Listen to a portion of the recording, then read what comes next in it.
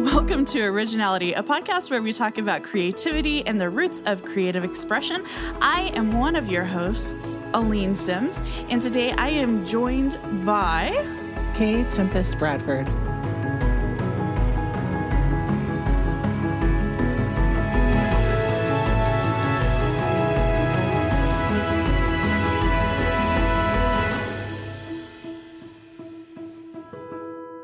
So I have a challenge for our listeners. I need a word for every episode to describe Tempest. And I've used the obvious ones like amazing and talented and smart and all of those. So what I need you to do is tweet at Originality FM and let us know what words I should use to introduce Tempest, because I want to have a new amazing word that I can pronounce every episode. That is my challenge for our listeners. This is a hefty challenge. They're going to send us words like loquacious, and then we're going to be like, that word is beautiful, but what does it mean? Well, see, I'll create a file, and I will put all of the words and their definitions in it, and that way I can also track what I use and what I don't use. I'll be very organized about this. This is awesome.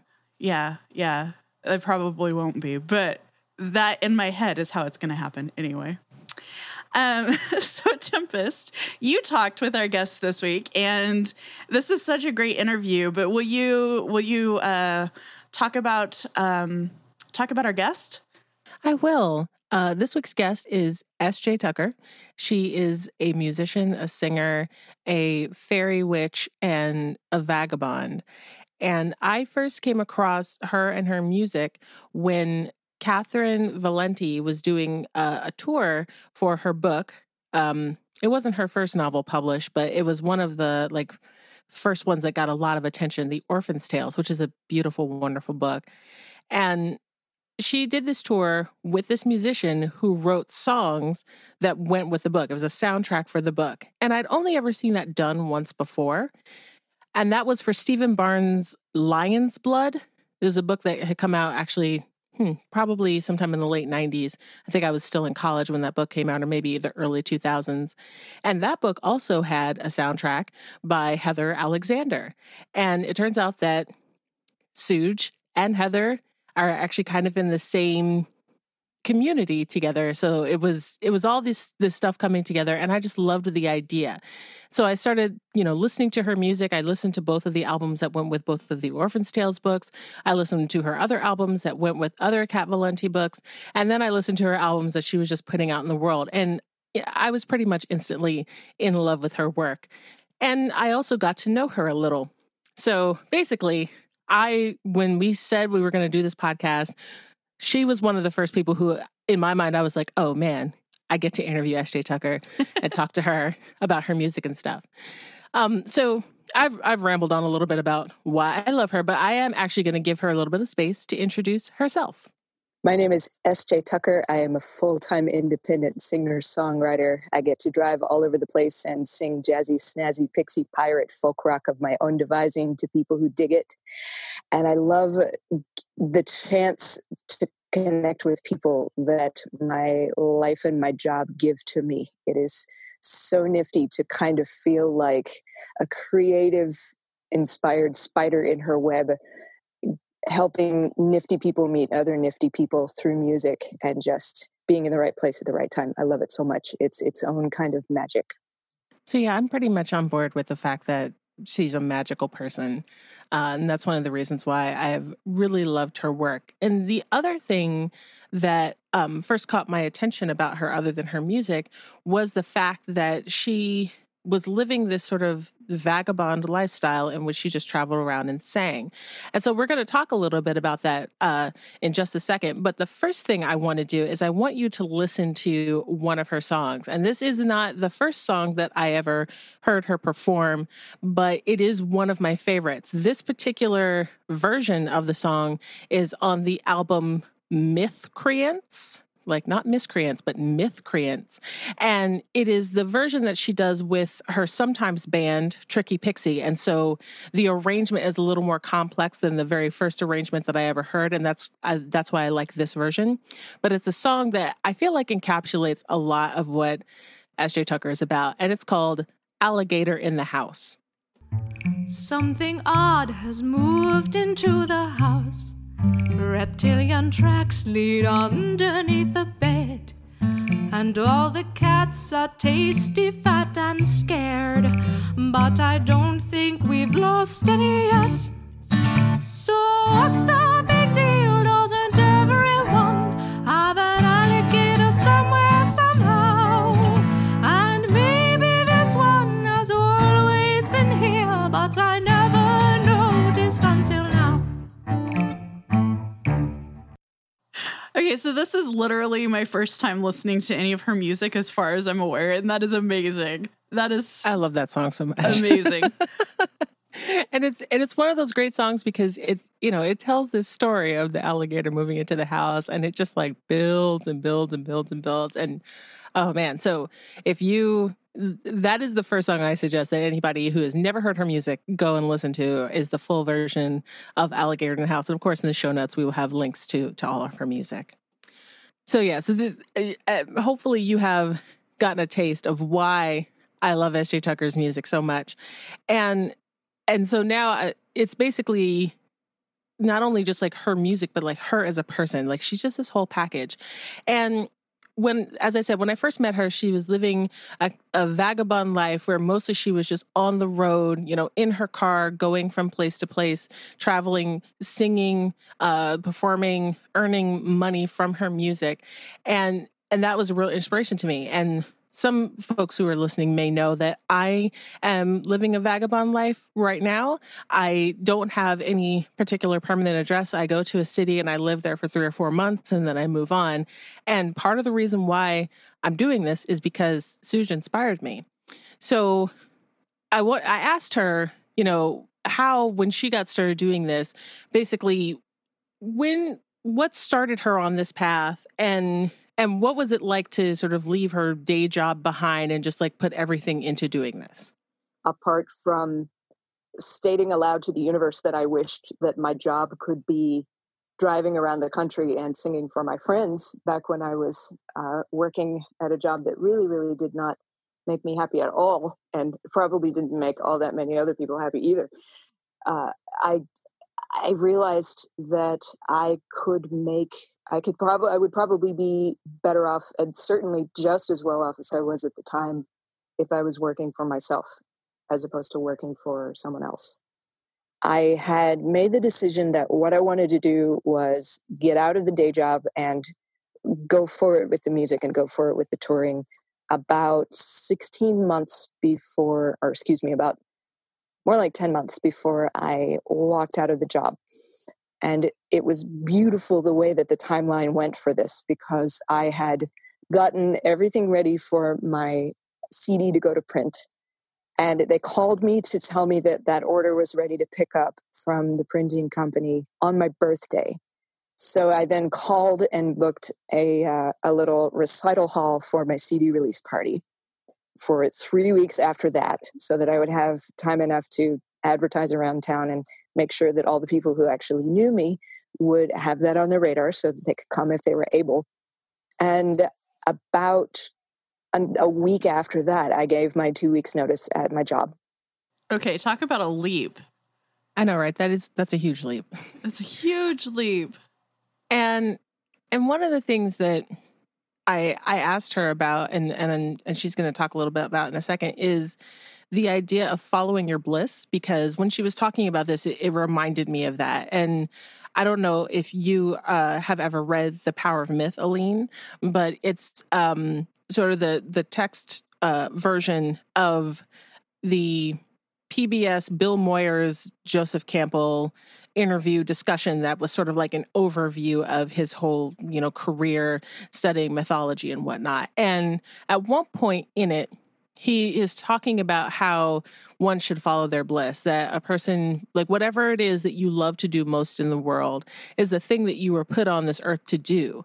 And so if you just like throw everything, caution to the wind, and go and like follow and do that thing that you love to do, that somehow the universe is going to take care of you. And I think that he actually did really literally put it that way. The universe will take care of you. And a lot of people rightly they look at that idea and they're like, you must be out your damn mind to say such a thing. But it is something that Suj actually did in a way. So yeah, it's definitely a leap, but sometimes I don't know. How does it make you feel to hear that she did that and she was just like, bye, gone now, bye? That gives me so much anxiety. Because I am, to my core, a person who doesn't deal with change very well. And so it's kind of interesting that this is coming up when it is in my life, this interview with Suj, because Justin and I, my husband and I, are very seriously talking about moving to Seattle. And I think that we have pretty much decided that it's going to happen. And we're at a stage where we're starting to look kind of at apartments and areas of the city and space. And our house isn't huge. Our house in Phoenix isn't huge, especially by Phoenix standards. It's like 1,500 square feet, under 1,500 square feet. But we're looking at places in Seattle that are like more for rent than we pay on our mortgage. And they're like 500 square feet. And I'm having so much anxiety about going from like having my own office to having a bedroom and a living room and a little tiny itty bitty kitchen. In addition to, you know, moving to an area of the world where I've been very little in my life and that kind of thing. And so I'm hearing her talk about, I just kind of printed an album and gave notice at work and off I went. And I don't know. It's like, good for you, but holy moly, I don't know. I think that you should just live out of your car. You should move to Seattle. No, don't say that. Oh, shh. So Justin will hear me. I know, no, it's not like he edits the show or anything, but Justin wants to get like a little RV and pack up and go. And I'm just like, no. That is not the life for me. I cannot imagine Justin and Aline and 2 cats in like 200, not even, square feet, you know, going around the country relying on a cellular signal for everything. Like, I just can't. That gives me anxiety. Like, I need a base of operations. I'm pretty sure. Yeah, and I think that is one of the things that when I tell people about what I'm doing and I'm traveling around, they're just like, whoa, what? You know, for them, there's like, but I need all my stuff around me. And I was that way for a long time too. I also needed all my stuff around me. And I have actually, in my many bags that I take with me everywhere that have to be under a certain weight so I can get on planes and whatnot, I still probably take too much stuff with me because I'm very invested in my stuff. I love it. And it's really just one of those things where it's not for everybody. It's really not. And it's okay that it's not for everybody. I think that that's one of the things that I love about this time that we're living in, where being an independent artist is viable, is that for the people who that does work for, oh my gosh, like there are opportunities for that in the world. But one of the things that, Suj talked about when I was telling her about the Follow Your Bliss thing is that even though that's still possible, that doesn't mean that it doesn't take a certain amount of privilege to make that happen for yourself. Yeah, when you were talking about it, that was one of the things I thought. It's like, well, that's fine if you can, you know, work remotely. You don't need to, you know, go into an office or go into a factory or go into a school to work, you know, whatever that is for you.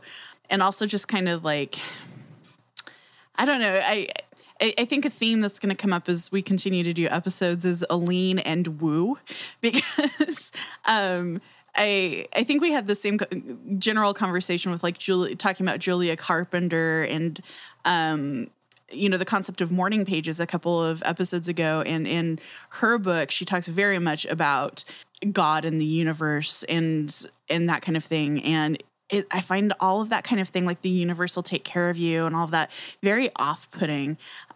So I feel myself bristling as I hear things like this and thinking, well, yeah, that's fine for people who have whatever type of privilege that takes. And I feel myself shutting down when I hear the ideas, and that's something that I need to work on. Like, just because someone is presenting this idea to me doesn't mean that I can't listen to it, but I'm still kind of, I don't know. And I get a little defensive. I'm like, well, the universe hasn't taken care of me, but I mean, I'm doing okay. Yeah, it's one of the things that it doesn't, I don't know that Joseph Campbell ever had a conversation with somebody about the amount of privilege that it takes to follow your bliss. And I definitely recognize that a lot of the ways in which my life is set up or was set up before I set out on doing this. And Suj talked about the same thing about the way that her life was set up where, you know, she was living in Tennessee. Her mother was living, you know, in the same town. She was able to pack up her stuff, sell some of it, you know, get rid of her apartment, but she had her mother to take care of her cat, you know, that's a big thing. But she didn't have children, you know, her only dependent was her cat, who she could leave with her mom. And, you know, she had worked out that she could make that money. So for her, the choice to go on the road was not so much that she was giving up a whole lot of things, but that was just because of the way that her life was at that point. Not everybody's life at the point where they might want to do something like this, or they might want to like throw it all away and follow your bliss, is at a point where you can just do that. You know, for me, I freelance, so I can do my job basically from anywhere. I don't have any dependents. I didn't even have cats. I used to have cats, don't have cats anymore. And I didn't have cats when I was like, okay, let's do this. And another thing was like, I was living in New York City. So pretty much anywhere else I wanted to go and live, even if I had to pay rent, was going to be cheaper than living in New York City and paying rent there. And that's why it worked out for me to be able to do this. But, you know, I recognize though that I have a lot of privileges, some economic privileges, and some just based on how many wonderful people I know who are willing to host me. Like, that's a huge privilege to have. And I'm lucky to have that in my life. So yeah, it's as much as I want to just be like, hey, go out and follow your bliss, do whatever.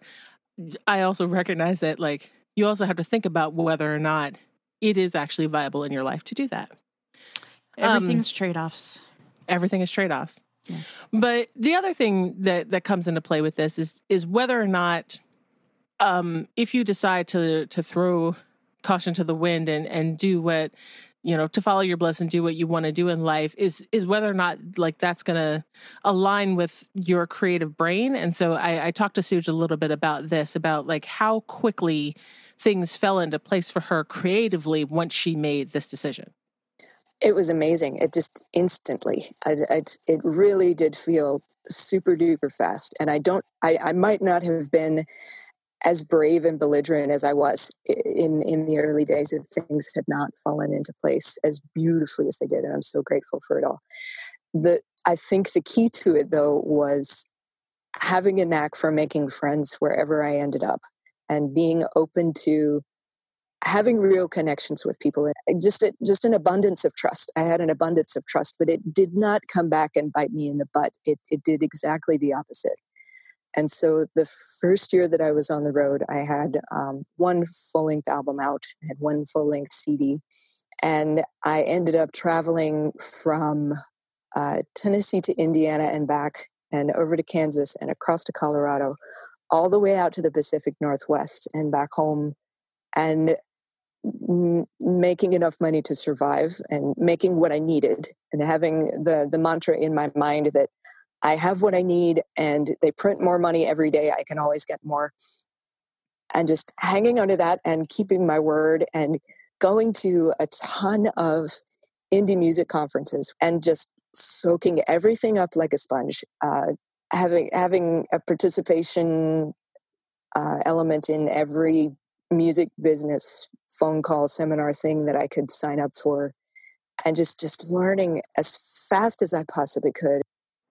Yeah, I think that all of that she was talking about is very important. It's that you have to do the work. I mean, we say this all the time. You got to do the work. You got to sit down, you got to practice, you got to sit down and write, you got to sit down and do your creative work. But, you know, she didn't just go out there and was like, I have an album. That's all I need. La, la, la.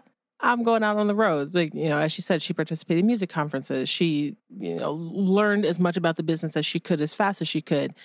There is always an element of hard work in all of this. And I feel like that's one of the things that maybe isn't as encapsulated in follow your bliss as it should be, which is why a lot of people like sort of push against it, because it's not like follow your bliss and work hard. It's follow your bliss. But I feel like that if it's not implied, then it should be, or that should be the next sentence.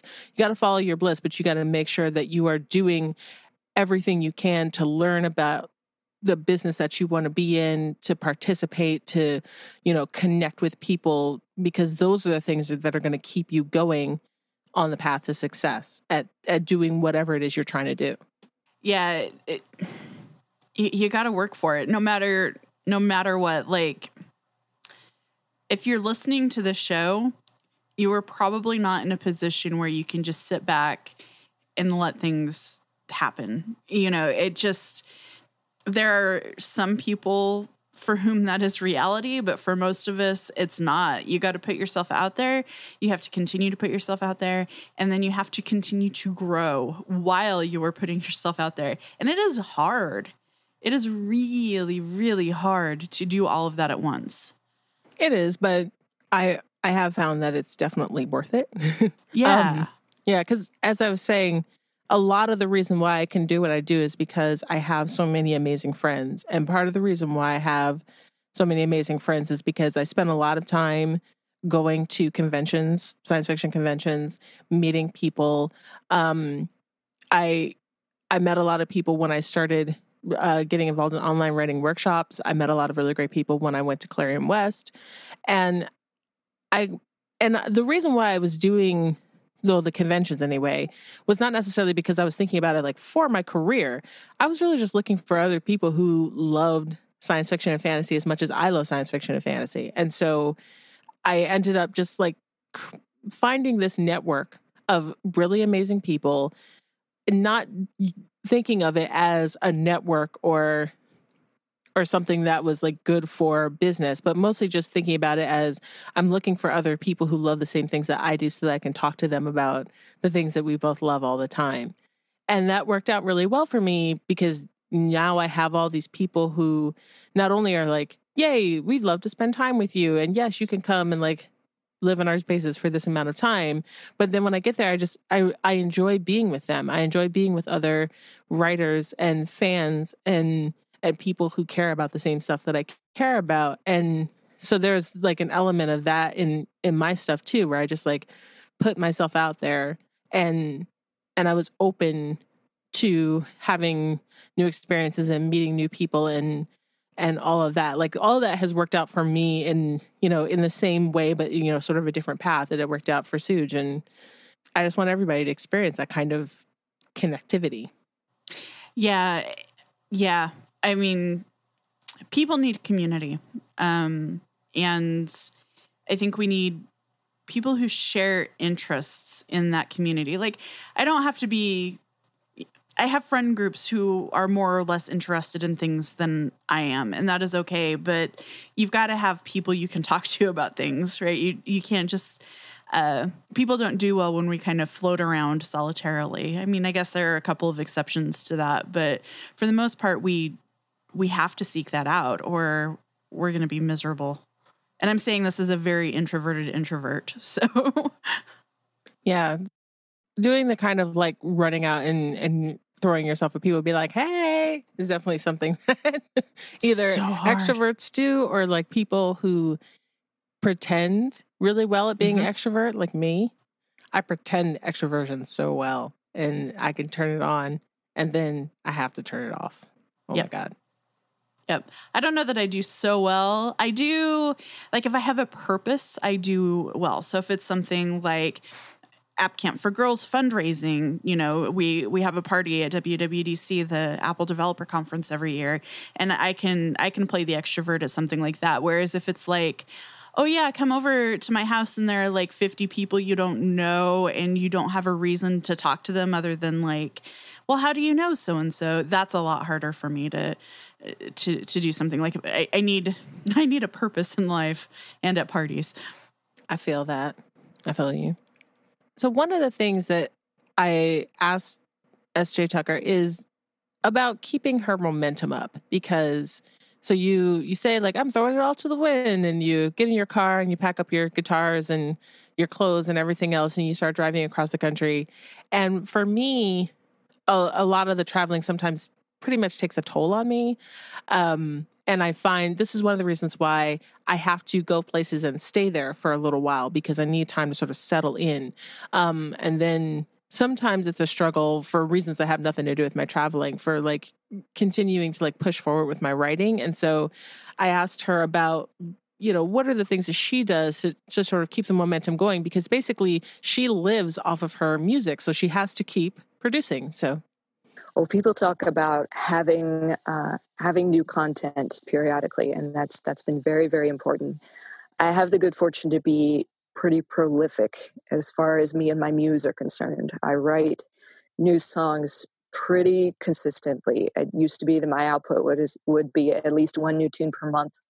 But since early 2015, I've been participating in a songwriter challenge where we agree to all write one new thing per week to a random prompt. And that was a completely new experience for me, but I nailed it every time and I haven't missed a deadline since. And this is year 3 of that. So now my content has vastly outstripped my ability to record things quickly.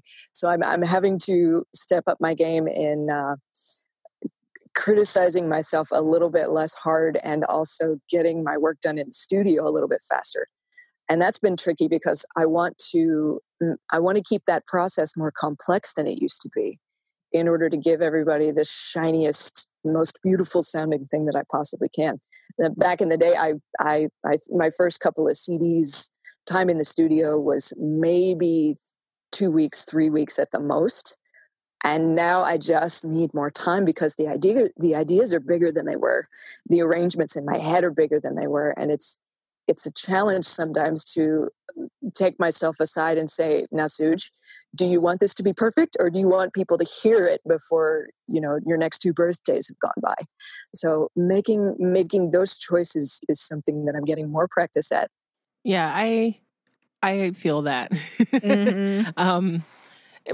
One of the reasons why I decided with my Patreon is that I was going to give people the rough drafts of my chapters as I wrote them, instead of trying to give them polished stuff. And that's for a lot of reasons. But one of them is that it takes me forever to write anything anyway. And then it takes me forever to polish. And I hesitated to like do my Patreon as a fiction thing, because I was like, people will be waiting for the rest of their lives for me to give them, polished stories. Mm-hmm. And I still am going to need to polish all of the chapters that I post weekly, but just knowing that there are people who have paid money to see my rough drafts, which is very clearly stated on my Patreon that these are like drafts, so that I can just keep moving forward is really valuable. And it doesn't mean that I won't polish, but I can understand that impetus where, she has a song and she, has written it and she has everything down, but she's not putting it out yet because it doesn't have like the backing track and the 15 layers of everything. But quite honestly, sometimes you just want to hear that raw version as well as eventually hear the polished one. Yeah. And the thing that I find so interesting is it really sounds to me like part of what has been very beneficial to her is doing what we have talked about, I think, every episode to date, if not every, almost every, is she practices. And the way she did that was she signed up for something that gave her a deadline, and she knew that every 7 days she had to have some kind of product at the end of it. And I think the more I think about it, the more I think I'm coming to terms with creativity is a muscle you have to exercise. Like if you let those, I don't know if it's like neural pathways or whatever, kind of go to pot, then you're in trouble. But the good thing is, it sounds like if you start practicing again, just like building muscle, you start exercising and lifting heavy things again, you can build those pathways back up just like you can build muscles up. And that's encouraging, I think, is you show up, you do the work, and if you don't, it's not the end of the world. You can come back to it. But if you show up, you'll reap rewards, I guess. Yep. There's another secret to her prolificness, which I'm going to let Suj talk about in just a sec. But before we get to that, I want to play another excerpt from one of her songs. This song is another one that's a tricky Pixie song, where Suj is doing the vocals. But I believe that Betsy Tinney, who is on the cello in this track, is the one who came up with either the story for this or maybe the lyrics. But this was a collaboration between the two of them. Some nights at full moon, the sailors can see her, a misty gray figure glides silently past. But when the storms howl, you can hear her heart weeping and see her blue glow round the mast, crying, blow your ocean storm, blow, blow this ship back to the forested shore. For your wet whipping winds bring no life to my lost love, and I yearn to see woodland once more. So I think you can see why sometimes Suj prefers to have the complete, track version of things. Because it turns out so beautifully, and I love all the instrumentation and stuff in that song, and the story is just beautiful and heartbreaking. But just like her voice is her voice. Oh my God. That's what we're gonna call this episode. Her voice. My God.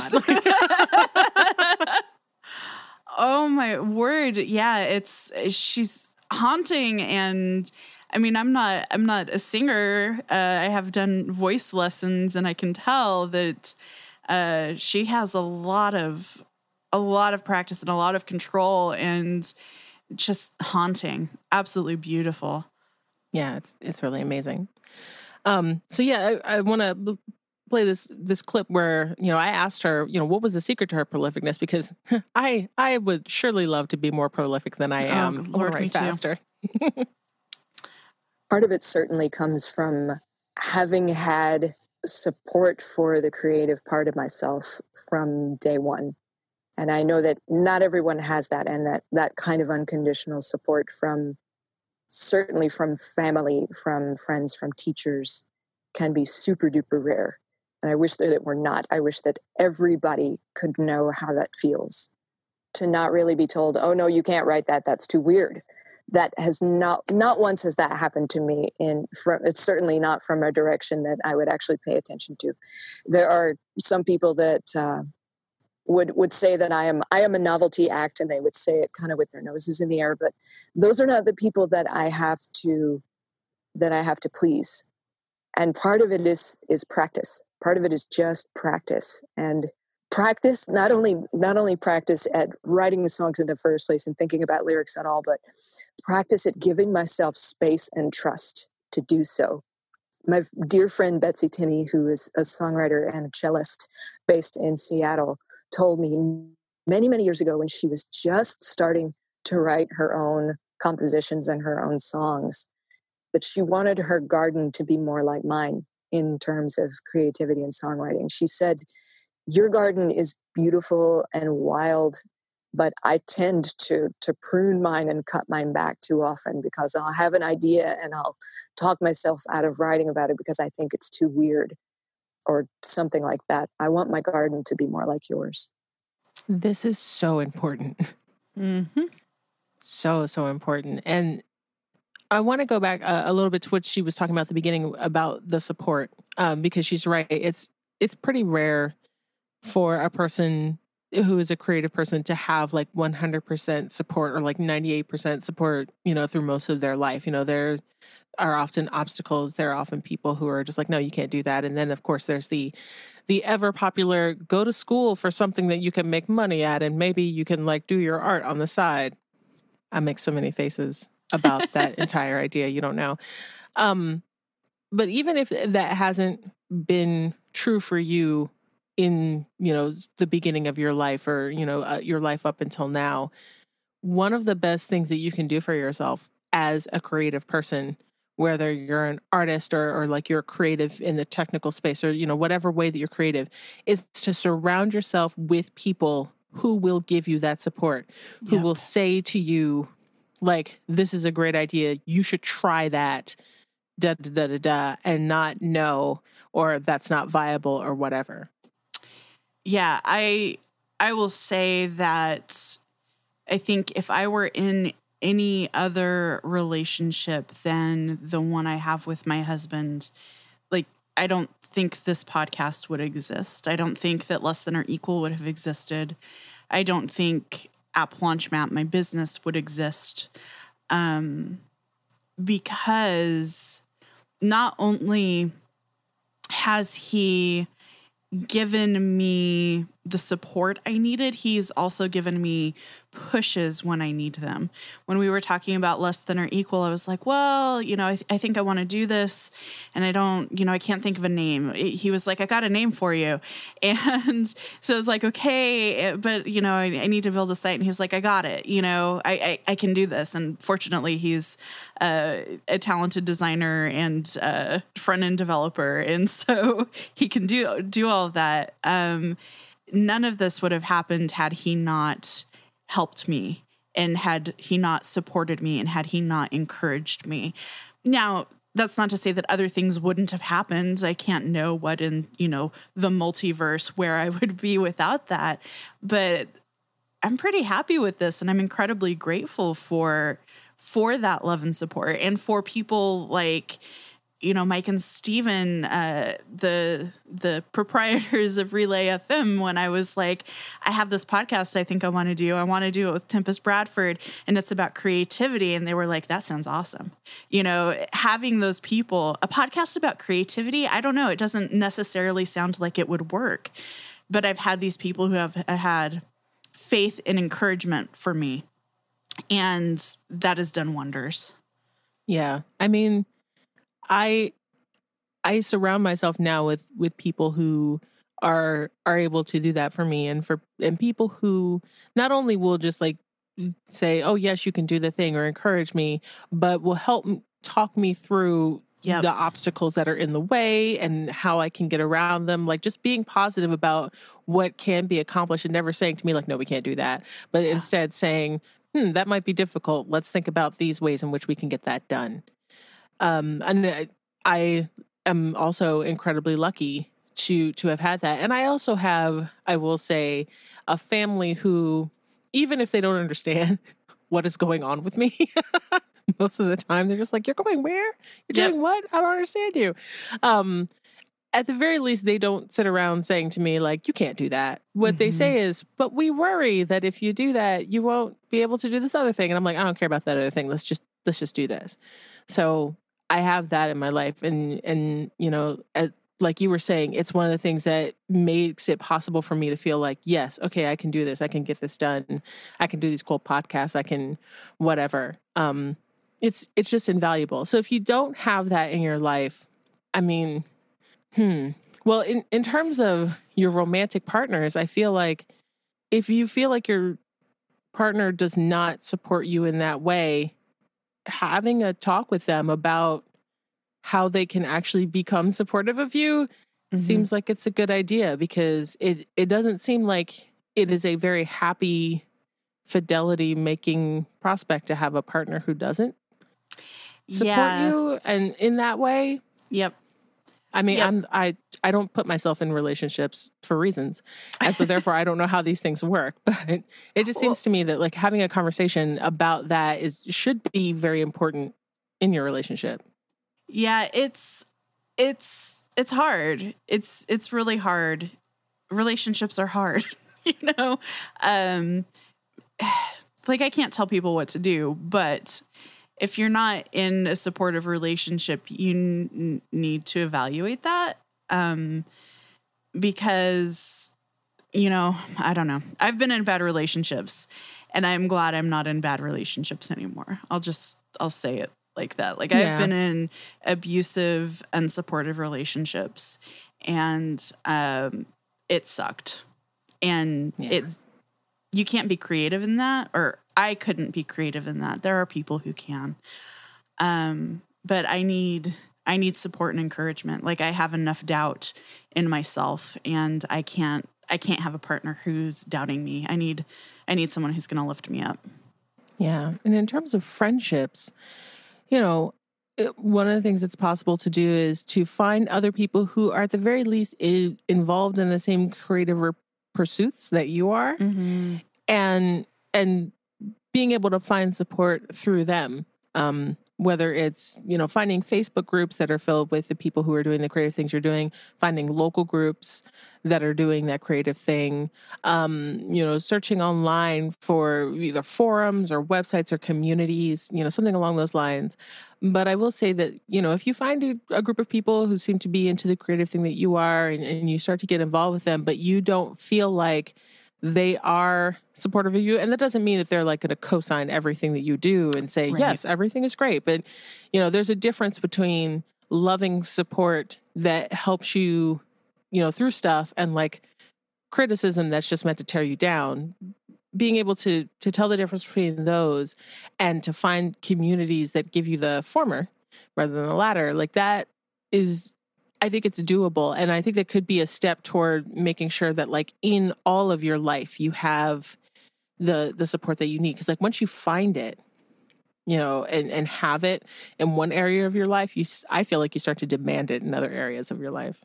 Yeah, I totally agree. And just to second that, you know, online communities, they're not perfect. I will never, ever, ever tell you that Twitter and Facebook and other social media, any of it is perfect, and that the communities there are perfect, because they're not, right? We all know they're not. Yeah. But they can be a good jumping off point. And I will say, like, my best friend, we met on Twitter. Like, my real life best friend, we met on Twitter. I met my husband on the internet. Like, I've had very good luck with that. I think part of that is because I am I am not shy about cutting people out when I need to. Like, I'm just not. So if there's somebody who is treating me poorly, I notice that I feel bad every time I talk to them. They're always cutting down my ideas. They're never offering me suggestions for improvement. They're never offering me feedback. They're never saying, hey, good job on that thing. I really liked the way you did whatever. Like, if I'm not getting what I need from them emotionally, and that's what I need from people. I don't need people to tell me I'm perfect.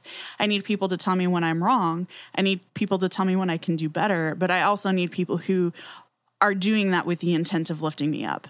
And helping me be better and not tearing me down. And I have no qualms about like blocking people that I have known very well for a long time, because I can't live my life like that.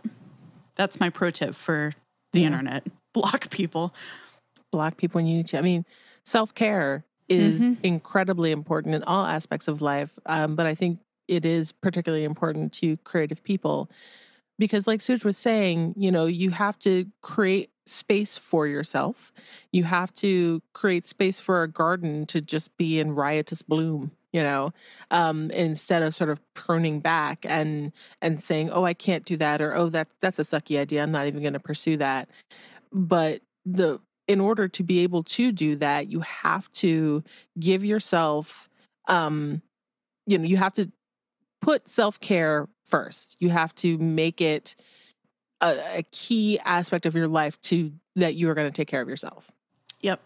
And I think my mantra has become try it and see. You know, if you're thinking about, this seems weird, should I do it? Try it and see what happens. Like, what is the worst thing that's going to happen? If you're not doing, you know, like a jackass type stunt or whatever, like if you're writing, if you're drawing, if you're painting, if you're acting, if you're programming, developing an app, try it and see what happens. What's the worst that's going to happen? You're going to lose a day or two of work, a week of work, but you're going to learn from that experience. It's not like you're losing. It's not a net loss if you try something weird or unusual and it doesn't work out, because then you know, and you know how you can maybe adapt it to make it work better. So that is what I try to tell people when they're like, is try it and see what happens. What's the worst that's going to happen if you try it and it's unsuccessful? Yeah. And I think that, that's again where practice comes in, is that you get to do experimental stuff in a space where it doesn't matter if that experimental stuff doesn't work out the first time. That's what practice is for. Yep. So as she mentioned, Suj pretty much does a lot of the stuff, all of her music stuff on her own. Obviously, she does have some help, but, because she's an independent artist, a lot of the weight of getting, the songs like recorded and arranged and then marketing and all that stuff, it's all on her. And so I talked to her a little bit about how she tries to keep a balance between like being the person who does it all and like letting things go. Because I'm at the point where that so many of us are in the indie music world now, of not only being the creator, but also the recording engineer and the producer for myself. So I have all of these hats that I'm wearing. And I get caught up sometimes in the idea that it's not going to be good enough unless I do all of the hard work by myself. And I think a lot of us creatives, especially those of us who are an only child, get stuck at that because we have all this independence with nowhere to put it. And so we tend to sabotage ourselves on occasion. But what will this song, for instance, what will this song give to people in its current state if it sounds just as it is when it's just me and the guitar, and not the whole huge 24-track arrangement that I have in my head? Will it have as much of a sweet effect? Will it help as many people if I just let it go the way that it is? 9 times out of 10, the answer is yes. So I have to rein myself in and not be a bulldog about making things perfect in order to get the content out there where people can hear it. But I circumvented that issue last year by going ahead and releasing all of the demos that I wrote for that songwriting challenge in 2015. And the response for that was super duper positive, and people are still showing up every once in a while to order the full thing, the full 52 songs, even as rough as they are. And I'm very, very happy that that's happening, because that means that people are hearing them a lot faster than they would be if I forced myself, or allowed myself rather, to hole up with those and just make them perfect.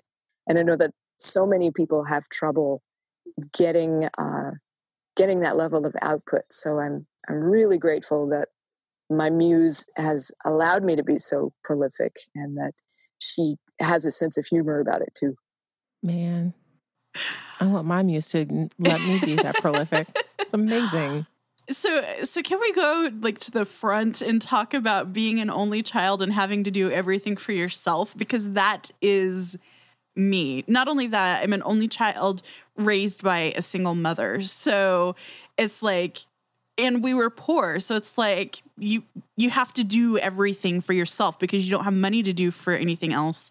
And like your sibling, you don't have a sibling to like learn how to share things with or help you do things as you're growing up. It's like you and your mom who works a lot. And I struggle with that. As much as I'm grateful for Justin and everything that he's done for me, it is kind of a point of contention in our marriage sometimes that I'm just like, no, I've got to do this thing and I have to do it on my own. And he's like, why? Because I have to. I just have to. Because of reasons. Because. So when she said that, I was like, hey, I recognize myself in that statement. Yeah, I often get into that mindset of, well, I can't let anybody else do this, because if I let anybody else do this, they're not going to do it the way that I would have done it. And the way that I'm going to do it is best. And so therefore, it's really hard to delegate. It's really hard to delegate. It's and very I think hard. That sense of ownership. I know Jason Snell, who has a couple of podcasts on Relay FM. He also has his own podcasting network called The Incomparable, and I'm on there sometimes. And as The Incomparable has grown, he used to edit everything that went up on that whole entire network. And as it's grown, he's like, I can't do this. But I think that letting go of control of editing has been really, really hard for him. It's something that he's talked about on probably like Free Agents, which I'll link to in the show notes. But like that letting go too is a little bit hard. That perfectionism. I'm going to do it exactly the way I want it to. I never do things exactly the way I want them to be. Like that's never the end result, as much as I fool myself about it. The only thing that I am ever like, yes, I have all the control and this is perfect, is when I edit video. Like I have some intermittent videos on my YouTube channel, and one of them is a series that was going to be monthly, but that's not how it worked out, called You Done Effed Up. I won't make Justin bleep me again because there was so much bleeping in a previous episode. People like the bleeping, I will say. People like bleeping. That's true. But yeah, so in that series, it was just me like talking about like, some media properties that have effed up. And a lot of the reason why it's as funny and fun as it is because I utilize the jump cut a lot. There's so much that I cut out of all those videos, but that's also one of the reasons why there are only 2 of them, because it's a lot of work. Mm-hmm. And it's not work that I feel like I can let go to someone else, because I feel like you would have to have my exact same sensibility of what I think is the best timing to be the funniest. But I feel like that person would have to have my brain in order to like get what I think would be the funniest thing. Well, what you do is you clone yourself and... Oh, right. Cloning. I forgot all about that as a choice. Yep. Gotta love cloning. But yeah, I feel that. But at the same time, sometimes you are all you have, I think about people who are independent authors who have to put together, the print version of the book and the ebook and upload it to Amazon or, whatever platforms, and have, a certain amount of control over how everything looks, or people will complain.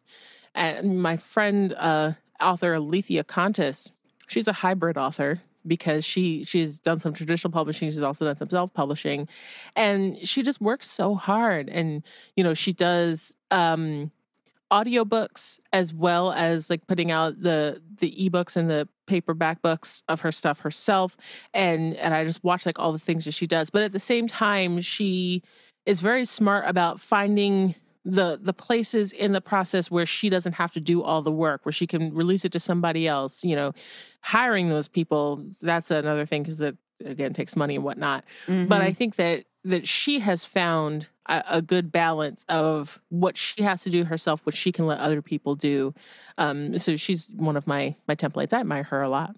That's awesome. It's, it's hard. And it takes a lot of trial and error, I think, to figure out how and who and when, and like all of that it's really complicated, and you're not going to get it, as with everything else, you're not going to get it right the first time, but you'll learn as you go through these processes. Yeah. Well, I want to play one last song for you, Suja's. This one is called Cheshire Kitten. As you may be able to guess, it has something to do with Alice in Wonderland. It's another one of my favorite songs of hers. Heavy is the burden of the wise ones, when no one understands a word they say. The Jabberwock never bothered anyone, but nobody believes him to this day. Hey, and why should they? If I leave my grin behind, remind me that we're all mad here, and it's okay. I love that song so much. I'm so glad we're doing this, because I'm going to go buy her stuff and listen to all of it. You hear all the songs, all of them. And what's really great is that a lot of her music, you can, play a preview of it if you before you buy it. But then, like for instance, on Google Play, if you are a member of Google Play Music, where, you pay the whatever many dollars a month in order to get unlimited access to all the songs, you can listen to all of her music, not all of it, but the majority of her music is on Google Play, available just to listen, streaming as part of the unlimited package, which I believe is true for other music services of that type, Pandora and whatnot. So you are able to sort of listen to more of her songs or get at least a preview. And she also has a lot of music that is up on her website. Some of it is available to download for free or available just to listen to for free before you buy. She also has, a YouTube channel. She gives free online concerts. And basically, she's just always looking for ways to draw you in with her beautiful voice. So you don't have to say, I don't know if I want to spend money on that. You can go listen, and then you're going to want to spend money on it. Yep. And I'm checked pretty sure. Apple Music, same deal. It looks like a lot of her stuff is up on there, too. So it makes it accessible for a lot of people. I'm looking at her website right now to see if she has a Patreon or something, so that if people want to stream the music and still support her more substantially, if she can. And I'm not sure that she does. No, it's just buying her stuff because she's an independent artist. When you buy her stuff, you're pretty much just giving her money directly. She's on CD Baby and Bandcamp, I think a couple other places. And if you buy her CD through those things, they take a cut, but you're buying it from her. Right. She's not associated with a particular label or whatnot. And I think it's so great that she's able to do that, because again, not everybody has the ability to make that work for them, because it's not just that she's, writing the songs and recording them, but she also has to get the word out there about them. She has to go out into the world and play at festivals and learn the business and learn how to make sure that her music gets in front of folks. It's a whole, process, but in the end, she is then able to say, I'm going to, I'll put this out there and you can just buy it and you can give me money and support me in that way. And I'll give you some stuff for free so that you can become interested or re-engage with my work. So I feel like she is a model for how to do this kind of thing well. But it is very important to realize that it's not just fairy dust and dreams. It's work that she has put in. And it's paid off for her in a really big way. Very cool.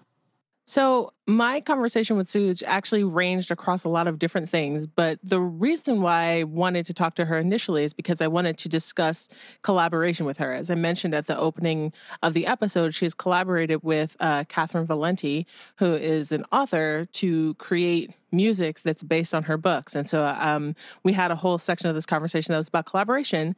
And I thought, well, let's have a whole episode about collaboration, which will be the next one. So next episode, we're going to be continuing our discussion with S.J. Tucker.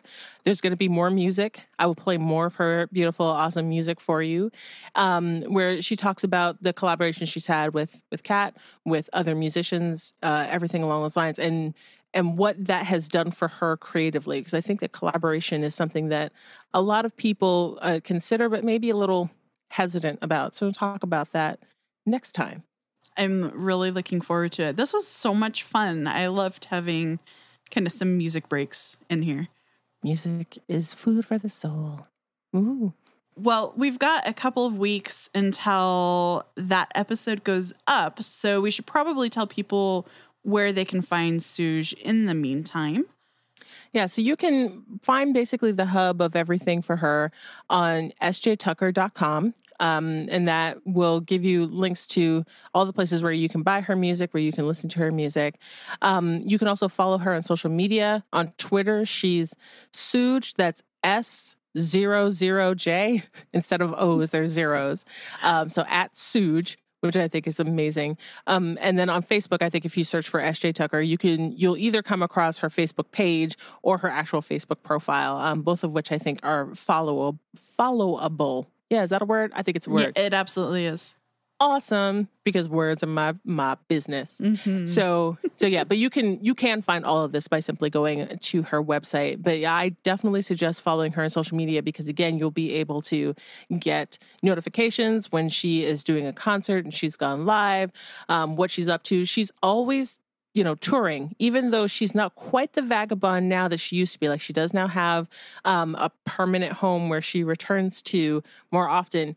She is still one of the most hardworking, touring, going out and getting in front of the people, musicians that, indie musicians that I know. So go and check out like when her concerts are going to be or what festival she's going to be at. And if she is coming to your town, near your town, highly suggest that you go and listen.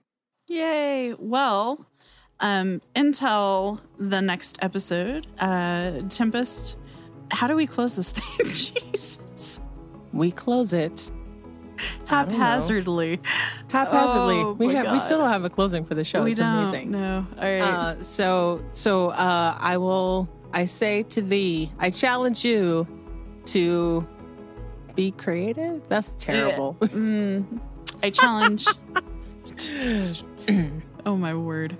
All right. Well, in any event, I am Aleen. You can find me on Twitter at Aleen. That's ALEEN. I am, as always, joined in this haphazard thing we call originality by K. Tempest Bradford, and you can find her on Twitter at Tiny Tempest. You can find the show at Originality FM.